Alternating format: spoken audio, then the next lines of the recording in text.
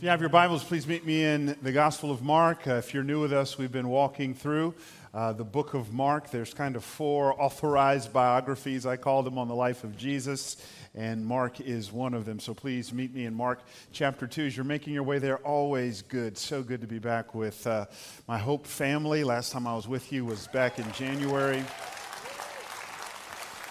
I was here in January, which is a great time to come to Vegas. I got to be more discerning and look more carefully at exactly when I get invited to come here, man. It's, I don't know how you guys get used to this stuff, man. It's just hot. Like, I got off the plane, and I swear I saw Satan with a tank top on. Anyways, let me get right to the text. Mark chapter 2. Mark writes, "Now John's disciples and the Pharisees were fasting. And people came and said to him, 'Why do John's disciples and the disciples of the Pharisees fast, but your disciples do not fast?' And Jesus said to them, 'Can the wedding guests fast while the bridegroom is with them?'" I love Jesus, right? Like, they ask him a straightforward question, and they get an answer that's like this parable kind of deal with the bride. Like, just give me a straight answer. As long as they have the bridegroom with them, they cannot fast. "The days will come," verse 20, "when the bridegroom is taken away from them, and then they will fast in that day. No one sews a piece of unshrunk cloth on an old garment. If he does, the patch tears away from it, the new from the old, and a worse tear is made. And no one puts new wine into old wineskins. If he does, the wine will burst the skins, and the wine is destroyed, and so are the skins. But new wine is for fresh wineskins." God, we need you to speak to us. This is a simple word, not shallow, but I don't have the capacity to speak to all the needs in this place this morning. That's beyond my pay grade. I don't know of all the problems and pressures or backgrounds, experiences my brothers and sisters are here today with, but you know. And so, Lord God, would you take my feeble attempts at articulation? Would you, Lord God, multiply the seed of your word, and would you just do a unique thing in our hearts? Stir our hearts for you. Jesus, be the main thing. It's in his name we pray. Amen. I love jazz music. Like, I'm convinced jazz, it's going to be the soundtrack of heaven. Like, when Jesus comes back and get us, him and the Holy Spirit are going to stop by Tower Records. I shouldn't say that. And Jesus is going to say, "Grab That Kind of Blue" by Miles Davis and "A Love Supreme" by John. And that's just too good to leave here. That's coming back with us. Like, I love jazz. You don't understand. I love jazz so much that our middle son's name is Miles, after Miles Davis. Well, I read a biography on Miles Davis after I named him Miles, and I got a little buyer's remorse, right? Miles wasn't the nicest person in the world, but as I've told my son Miles all throughout his life, we're going to redeem the name, son. We're going to create a new narrative here. I actually wanted to name our youngest son Coltrane, John Coltrane. My wife is like, "You're doing too much. Doing too much right now." I absolutely love jazz. It's hard to believe that there was a time in the history of jazz in which jazz was not this free improv thing that we now know it to be, that there was actually a time in the history of jazz where jazz was kind of highly structured. It was governed by a lot of rules. This was jazz in the big band era. You got your sheet of paper and you saw the notes and you stayed within that wonderful sheet of paper. It was kind of in a box. It was restricting. It was confining. And then one day all of that changed in 1939 when a guy by the name of Coleman Hawkins came along and he released his groundbreaking culture-shifting album called Body and Soul. What he now gave birth to is the jazz as we know it. At the time, it was called this new thing, this genre within a genre known as bebop. Bebop has a little bit of structure, not a whole lot. It's known for its fast tempos and syncopations. It's known as this free thing. where the artist has kind of the freedom to veer off the page, to step outside the box, to do their thing. In a word, Coleman Hawkins set jazz free. Now, it's interesting. You would think that people would fly to this and it would have a kind of a great reception, but not the case. In fact, what's interesting, when guys like Dizzy Gillespie and Charlie Parker, kind of the forefathers of this new thing called bebop, whenever they would play and this thing called bebop would start to eke out of their horns, the old guard would get up and walk out of the club. They would shake their heads. They would resist. In fact, this is a truism to life, and we see it not just in jazz, but we see it in our text. When a new vision meets an irresistible culture, resistance and rejection always happen. When a new vision meets kind of an inflexible culture, you can count on rejection. We don't do well with change. And so here is Jesus in our text, and our text begins with people asking, hey, we've noticed we fast, our disciples fast, but your disciples don't fast. And Jesus responds by saying, yeah, I didn't come to bring big band. I came to bring bebop. This is why he says, no one puts a piece of unshrunk cloth on an old garment. The reason why you don't do that is there's no elasticity in the old garment. Back then, people didn't get into cars. They walked just about everywhere they went, which meant you spent a lot of time outside exposed to the elements. And if it rained, one of the things rain would do is it would cause this piece of unshrunk cloth now to start to shrink, but it's on an old garment, no elasticity. And so now you've got a tear. You don't put the new with the old. And he goes on to say, no one would dare put new wine into old wineskins. Wineskins were kind of this leathery type of substance. And you would never put new wine in old wineskins. You'd only put it in new wineskins. Why? Because during the fermentation process, gases would be emitted, which means it would begin to expand. And you needed new wineskins because there was elasticity. But Lord have mercy, if you put new wine into old wineskins, there's no elasticity there anymore. And all of a sudden you have a huge mess on your hands. Everybody knows from these analogies, you don't mix old with the new. By the way, parenthetically, Jesus is not being ageist. He is not saying the gospel is only for young people. No, he's dealing with a mindset. I know a lot of seasoned saints who have new wineskin thinking, who are flexible, adaptable, open to new ideas. And I know plenty of younger people who get locked in their way of doing things. So this is not about age, but Jesus is saying, you're expecting me to bring big band when I've come to bring bebop, and I'm not mixing them two together. I've come to bring something absolutely new. And like Coleman Hawkins set jazz free, Jesus is saying, I've come to set you free. I've come to give you freedom. And yet this is a problem, isn't it? I got a buddy of mine, his church, he pastors a church back east, and their church is literally right next to a stadium. It's a stadium where professional sports happen, and in fact, it's so next door to them that he's actually started an LLC so that they can charge people for parking. And anyways, the owner of this kind of sports team came to the pastor of the church one day and says, "Look, man, I've got a real problem. I need more parking, and so what I want to do is I want to give you $22 million for your building. I'm going to demolish it because I need more parking." By the way, his church is already paid for. He says, the owner of this team says, "I know what you're thinking. Yeah, thank you, but where are we going to meet?" And the owner says, "I've actually picked the place out for you. It's a couple blocks down the street. I'll build you a new campus, a new building for $1. So you're going to leave with $22 million. Well, the bylaws said they had to bring it before the people for a vote. And God bless these seasoned saints. There was a lot of old wineskins in the house that day.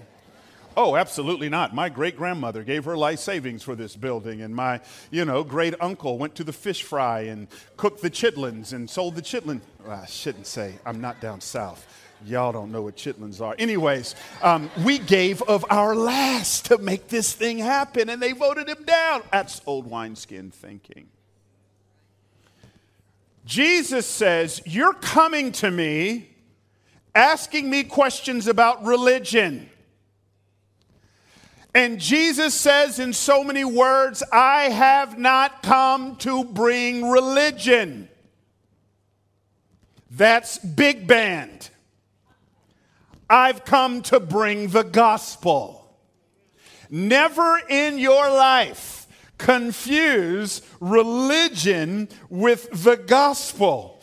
Religion says, obey, and therefore I am accepted. The gospel says I am accepted, therefore I obey.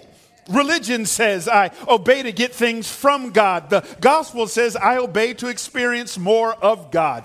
Religion is fear-based. The gospel is joy-based. Religion says it's never enough. The gospel says I am enough. Religion works for approval. The gospel works from approval. Religion is about rules. The gospel is about relationship. And so this is a theme that Jesus is always pressing on his hearers. If you're here today and maybe you wouldn't call yourself a follower of Jesus Christ and you don't know the Word of God so much, but maybe you've heard of this story. It's a story that Jesus tells of a dad with two lost sons. It's kind of known as the prodigal son. It's the youngest son of his who comes to him one day and says to his father, give me my share of the inheritance now. Now the Jews listening to this story, their mouths are on the ground because this is incredibly insulting. To ask your father back then for your inheritance now was the cultural equivalent of saying, I wish you were dead. Highly insulting, highly disrespectful, but the dad doesn't let on. He simply gives it to him, and the text says that the son takes the money and he goes off into a far country. The Greek word for far country is Las Vegas, and that's where he goes. He spends the money. The text says on riotous living, on immorality. At the end of the day, he runs out of money. And in an irony of ironies, this Jewish kid ends up as a pig farmer selling chitlin dinners. I got to stop. And then one day he goes, this isn't working out for me. I need to go back home, but I know I've disrespected my father. And so he starts thinking in his mind, how can he ingratiate himself to his dad? And so here's what he says I'll do. I'll go home, and I know I can't go home as a son. I'll go home as a hired servant. I'll offer myself and my services to pay off my debt. And so he gathers his things. He goes home. His father's out on the porch, and he sees a familiar figure coming down the street. And then his dad does what no self-respecting middle-aged Jewish man would do. He gathers his robe together and he sprints out to his son. He hugs his son and he kisses his son, and his son starts into his speech. Dad, please take me back. I figured I'd come home as a hired servant. His dad says, nonsense. Put the ring on him. Put the robe on him. Cue the DJ. Let's get this Cupid shuffle going. Let's have a ball. You're not my servant. You're my son. But he actually thought, I'm in debt. I got to pay it off. And the way I'll pay it off is hiring myself out. That's the mindset of religion. All of us in this room, not all of you, all of us, we've done stuff that we're ashamed of. We've broken the heart of God. We've done things, thought things, said things that grieve us. And for some of us, our reaction is, I got to present myself to God, not as a son or a daughter, but as a hired servant. So I'll be a good boy. I'll come to church. I'll give my money. I'll have an amazing quiet time. I'll pray and pray and pray. And these things are like hand sanitizer for the soul. Jesus says, are you kidding me? You're not my hired servant. There's a couple of things wrong with that thinking. Number one, your bill is way too big.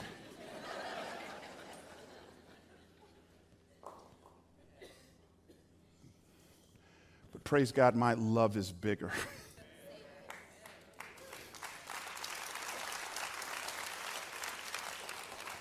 You can't do enough quiet times.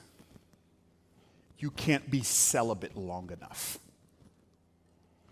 The good news of the gospel is he sees you as is, accepts you as is, loves you as is, saves you as is, yet by his grace never leaves you as is.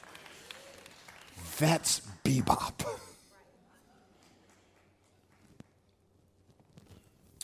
Okay, I want to show you just three things about the gospel. And my aim today is I want you to break free of this religious, legalistic mindset.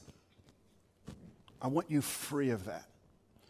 Because what happens to all of us in our Christian journey, we understand that we're saved by grace through faith, but at some point we forget that what gets us into the kingdom, grace, is the same thing that keeps us in the kingdom, grace. So I want you to really get this simple word in your spirit today.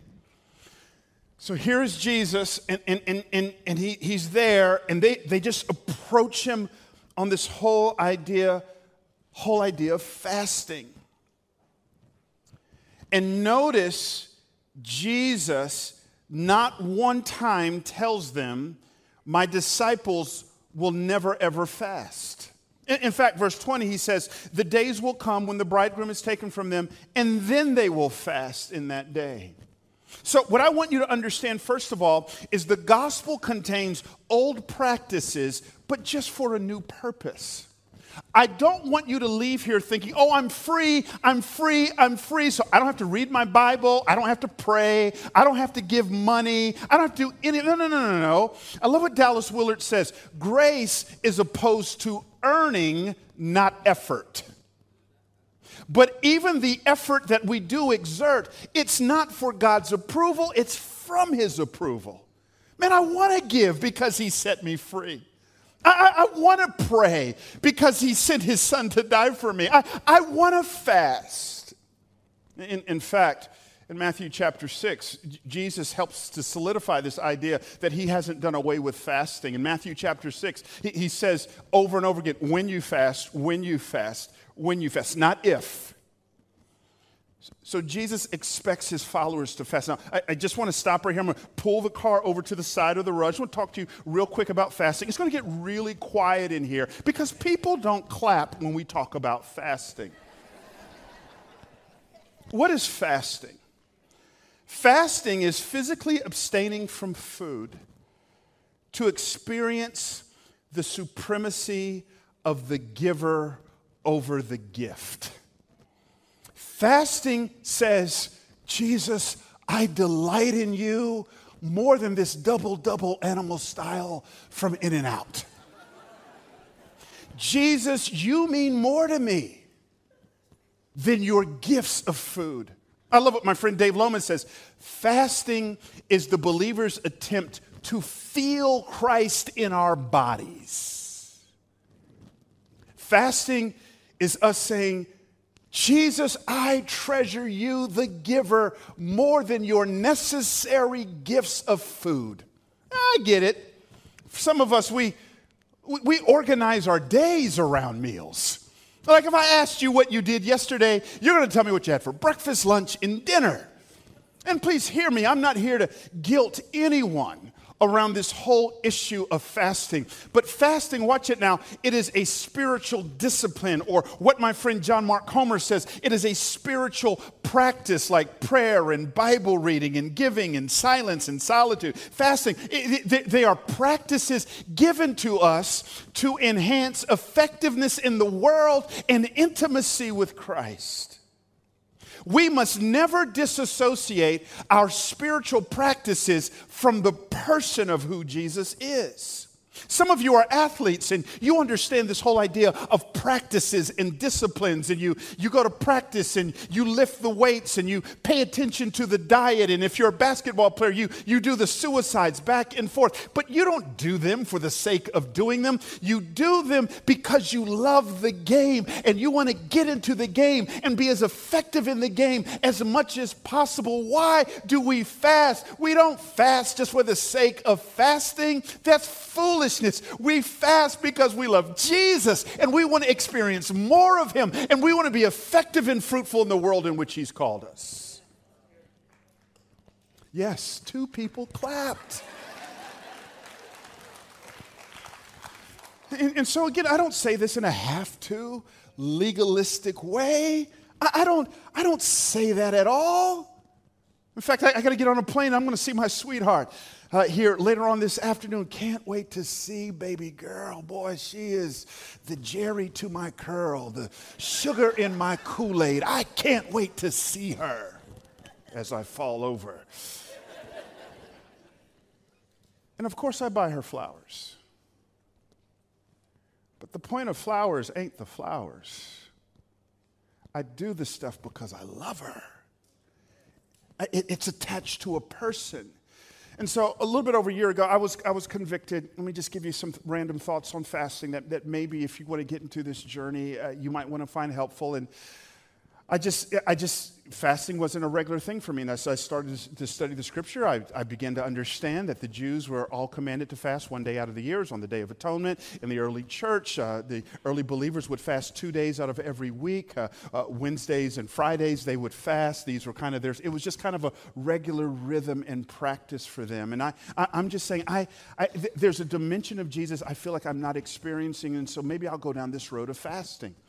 And so I remember just kind of stepping into it, and I just want to give you 3 things that I found very encouraging as you're contemplating whether or not fasting is a practice you want to engage in. One, I would simply say be patient with yourself. Some of you are very type A kind of personalities. Like you've never run a day in your life, but when you're all in, you're all in. You're going to sign up for the full-on marathon.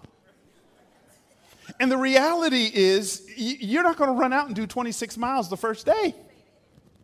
So you have to be patient with yourself. So some of you, you've never fasted a day in your life, but you're going for 40 days. That's what Jesus did. That's what I'm going to do. You ain't going to do that. So maybe you just want to start out with one day, and even with that one day, you might want to go, okay, this week I'm going to do breakfast. So the next week, let's add a couple hours to that. Next week, let's add lunch to that. Next week, let's add dinner to that. But don't lose sight of the person. Be patient with yourself. Number 2, I found it to be very helpful. I do it in community. I do it with a group of about 13 other guys. We pick the same day every single week to fast, and we're sending a text message to one another. How can I be praying for you? How can we be praying together? How can I encourage you? There's just something about being with a band of brothers who are marching in the same direction and knowing you're praying for the same things, bombarding the throne room of heaven, that is just so good for your soul. Thirdly, focus on Jesus. I love what John Piper says. John Piper says, hunger pangs are God's trumpet calls to prayer. So what he's saying is when you're fasting and you feel hungry, don't just go, can't think about food, can't think about food, can't think about food. Cry out to God. Fasting without a focus on Jesus ain't fasting, it's abstaining. This is what we do, but we don't do it because it's a have to. We do it because it's a get to. I get to experience more of him.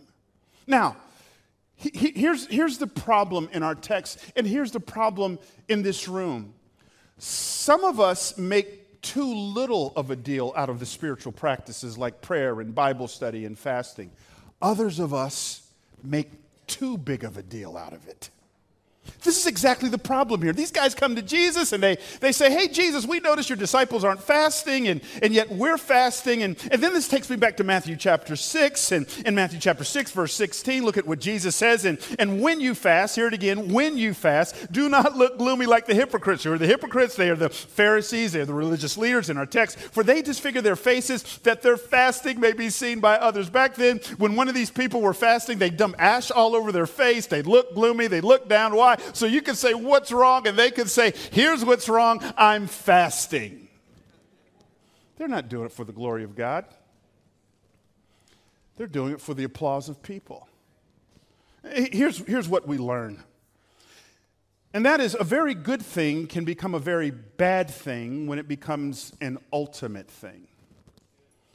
A very good thing becomes a very bad thing when it becomes an ultimate thing. Fasting is good, but when you use fasting as an identity marker for your godliness, it's sin.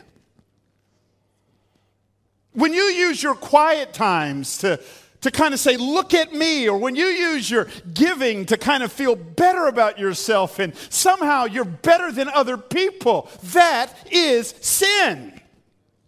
We take good things and make them ultimate things. We've got a problem. And so, I was on an airplane the other week, and I told you I got 3 sons, 21-year-old, 19-year-old, 17-year-old, and 2 of them around the house. And my 17-year-old just found out from his school, he's done really well academically, and he had transferred in from a private school, and they actually said, listen, you can actually graduate a semester early. And I said, man, Jay, that's awesome. What are you thinking about it? And Jay's like, yeah, I think I'm going to pray about it. I said, no, you don't need to pray about it. I've heard from God.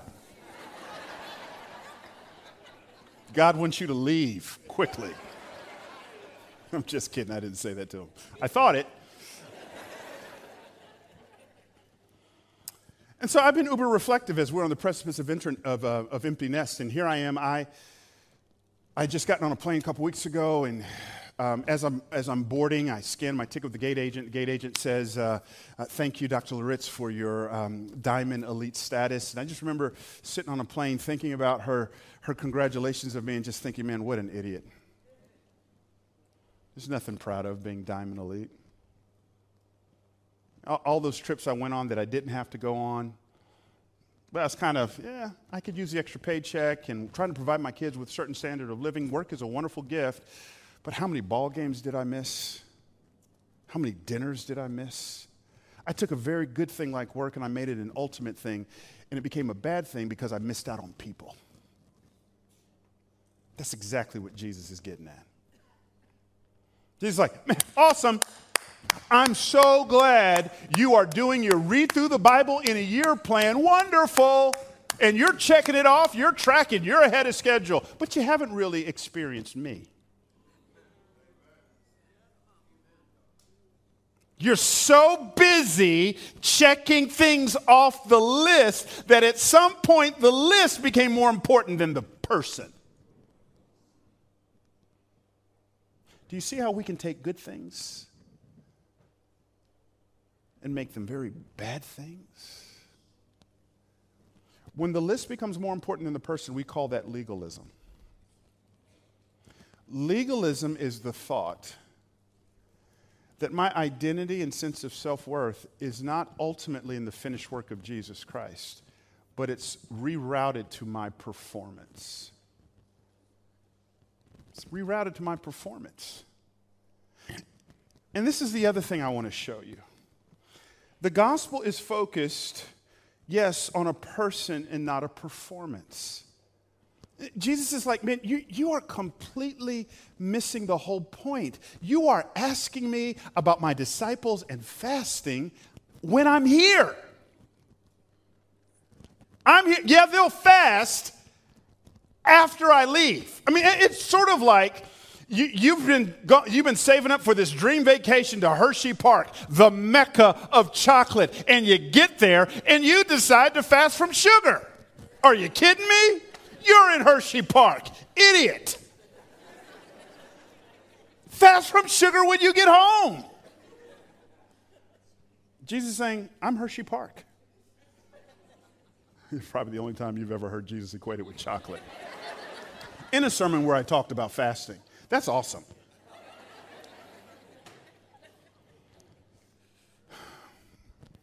There was this woman, she came to me just the other week. I was down front and praying with people, and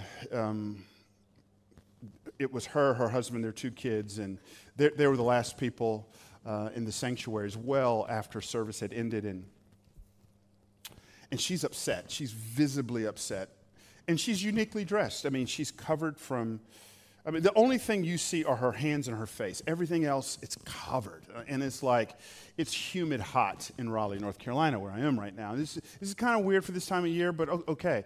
And she comes to me, and she's clearly upset. I says, man, what's wrong? And she goes, none of the women in this church take the Bible seriously.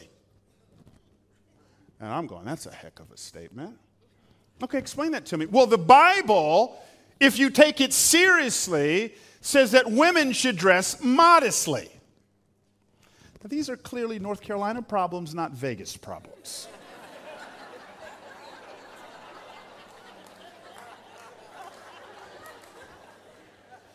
And she's going on and on and on. And pretty much she's saying, everybody should dress like me. And I'm saying, well listen, ma'am, I'm not here to get between you and the Lord and your convictions. If this is what you feel the Lord wants you to dress like, amen. I want you to feel the freedom here. But where I get a little concerned is where you take what the Bible doesn't speak clearly on and you make that a rule that everybody else has to conform to. That's the problem I have. Well, the Bible says it's for everybody. Okay. Well, see, now she's tapping into my passive-aggressive side. I said, you take the Bible seriously. Every bit of it. Really? Well, did you know in 1 Corinthians 11, women are commanded to wear head coverings? I don't see a head covering. See, this is the problem with legalists. You can't keep all the rules. You can't keep all of them. It's exhausting to keep all the rules. And she turned and walked away, and she was screaming and yelling at me in the house of the Lord. And I had two thoughts. One thought is, poor husband. Like, I want to hug you. Like, bro, that's what you're going home to tonight? My second thought is, poor kids. We know how that movie ends, don't we? Do you think their kids are going to grow up loving Jesus? No. We want nothing to do with that. If that's what Jesus is, that's the surest way to make a rebel, is to overwhelm them with rules where the punchline of everything is check it off the list.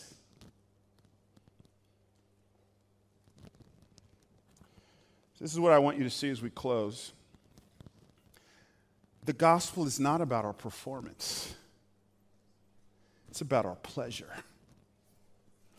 Brian, where do you get that right? That sounds scandalous. Verse 19, and Jesus said to them as we close, can the wedding guests feast while the bridegroom is with them? As long as they have the bridegroom with them, they cannot fast. Here's what he's doing. The idiom of the day is when you got married back in the day and the marriage ceremony was over and the husband kissed the bride, you didn't hop on a plane and go to Cabo. I know they didn't have planes back then. Just work with me. You didn't immediately go on your honeymoon. Instead, what you did is you went to your reception, and your reception was a minimum of 7 days. And during those 7 days, everybody's coming in, man, they're eating good food, they're popping bottles, they're dancing to the left, they're just doing all of it. Imagine in the middle of all that, someone coming in saying, shouldn't we be fasting? You don't fast at wedding receptions. Jesus says, I'm the wedding reception. I'm here. It's a time of joy. Take your rules and go somewhere else with them. It's joy. I think when each of the disciples die and you were to ask them, what's the expression that's etched in your mind on Jesus' face? I think they would each say, joy, laughter.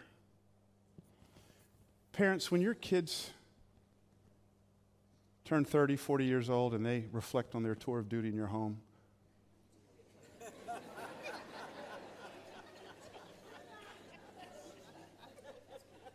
and they close their eyes, what expression do they see on your face?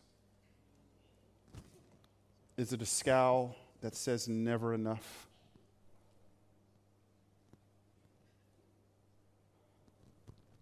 I think one of the best things I ever did as a parent, my boys love Legos. And my wife, it was just her and her sister growing up, and for the life of my wife, she couldn't figure out why boys just wouldn't play with the Legos and put them back up in the box and put them away at 3 years old. So she would get ticked off and, honey, the place is a wreck. Can you please get on the boys? And so the best thing I ever did as a parent, I went upstairs and I said, okay, let's have a party. And we just threw all the Legos in the air and we just jumped up and down. Yeah, we cleaned up later, but I didn't want to come up those stairs yelling and fussing at my kids, because 20, 30 years later, I want them to remember Dad threw Legos in the air. That's the Jesus I know. That's why the psalmist would say in Psalm 16, and Pastor Trenton said it last week, and it bears repeating. It says, you make known to me the path of life in your presence. I love it. In your presence, there's fullness of joy. At your right hand are pleasures forevermore. Notice he doesn't say in your rules. So all of us in this room, we're looking for joy. Some of us, you think joy is found in rules. That's exactly the Pharisees' problem. They're looking for joy in rules. Do you know, I've never seen a joyful referee. Have you? I've never seen a referee just go, man, this game is awesome. This is amazing. Why don't we see joyful referees? Because they're too fixed on finding out what's wrong. Can I tell you something? It's got to stay here. Just us. My oldest son has some tattoos. I'm not into tattoos. Can we just keep this here? But he's got one I kind of like. In big words across his chest, it says, comparison is the thief of joy. It's the enemy of joy. Something like that, thief, enemy. These Pharisees are too busy comparing themselves to Jesus' disciples. And when you go down the rabbit hole of comparison, joy disappears. It just disappears. I've never met a joyful legalist. But look, I know where I am. I'm in Vegas, where nobody is actually from Vegas. Many of you came from back east. And some of you grew up in very rules-driven homes. And some of you came to Vegas to get away from all that. And you're looking for joy not in rules, but in rebellion. I'm going to drink as much as I want. I'm going to smoke as much as I want. I'm going to do whatever I want to with my body. But here's what you're learning. That's not joy. I've been pastoring for over 30 years. I've never met a joyful adulterer. Pastor, been cheating on my wife 2 years. Joy.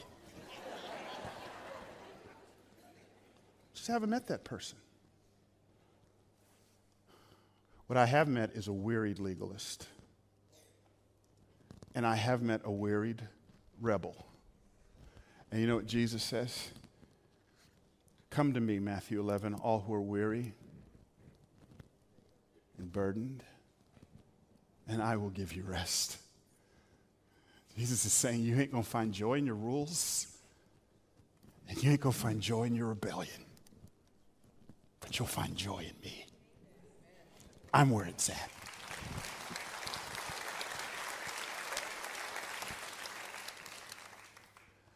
All of us in this room, we've heard of a woman named Harriet Tubman. I think she's the most courageous person in American history. Her story is pretty simplistic. She was a slave on a plantation down south. In a courageous act, she fled from there. She found her freedom up north. She gets up north. She's resting in freedom. And then she's just thinking to herself, this is awful. I got all these family members and friends back down south who are slaves. I can't just leave them there while I enjoy freedom. And so she does a crazy thing. She takes trip after trip after trip at great danger to herself back down south and leads them all the way back up to freedom. But historians tell us when Harriet Tubman would gather these bands of people right there on the plantation under the cover of night to lead them into freedom, she would always say the same thing to them. She would point out how what's ahead is very dangerous, and then she would say, but no matter what we do, don't lose sight of me. Don't do your own thing. Don't venture off trying to figure it out. That's going to end up in your death. Follow me. Don't lose sight of me. Oh, friends, Jesus is the true and better Harriet Tubman. He was living up north in freedom and saw us languishing in bondage on the plantation of sin down south on earth. So he came down south to earth and lived a life we could never live and died the death we should have died. They hung him high on a cross. They buried him in a borrowed tomb. They put him in this tomb where 3 days later he resurrected according to the scriptures, ascended on high. And now Jesus is saying to us the same thing. Don't lose sight of me. Don't venture off doing your own thing. Don't wander off thinking you'll find it in rules or rebellion. Keep me as the main thing in your life. And when you do that, there is freedom. For the whom the Son sets free is free indeed. I want us now to just prepare our hearts. Would you just spend a moment maybe just reflecting? I don't know what the Spirit of God is saying to you as our prayer team is coming, as our pastors are coming. But Jesus is saying, I'm here for your joy. Will you stop trying to find it independent of me? No, this isn't a call to not pray or fast, but those things are a means into an end. I am the end, Jesus says. And so, Father, we thank you. We bless you, Lord God. This is the great struggle of the Christian life. It is to rest in the freedom that Christ provides. Where we say, I'm not my best day, I'm not my worst day. I'm a son, I'm a daughter of Christ. And so, Lord God, I pray this blessing over every person here today. They are not hired hands who are here to work off a debt. They are sons and daughters. And so I pray these words that God, you said to your son Jesus when he emerged from those baptism waters, this is my beloved son in whom I'm well pleased. I believe he's saying to us, you are my beloved son. You are my beloved daughter.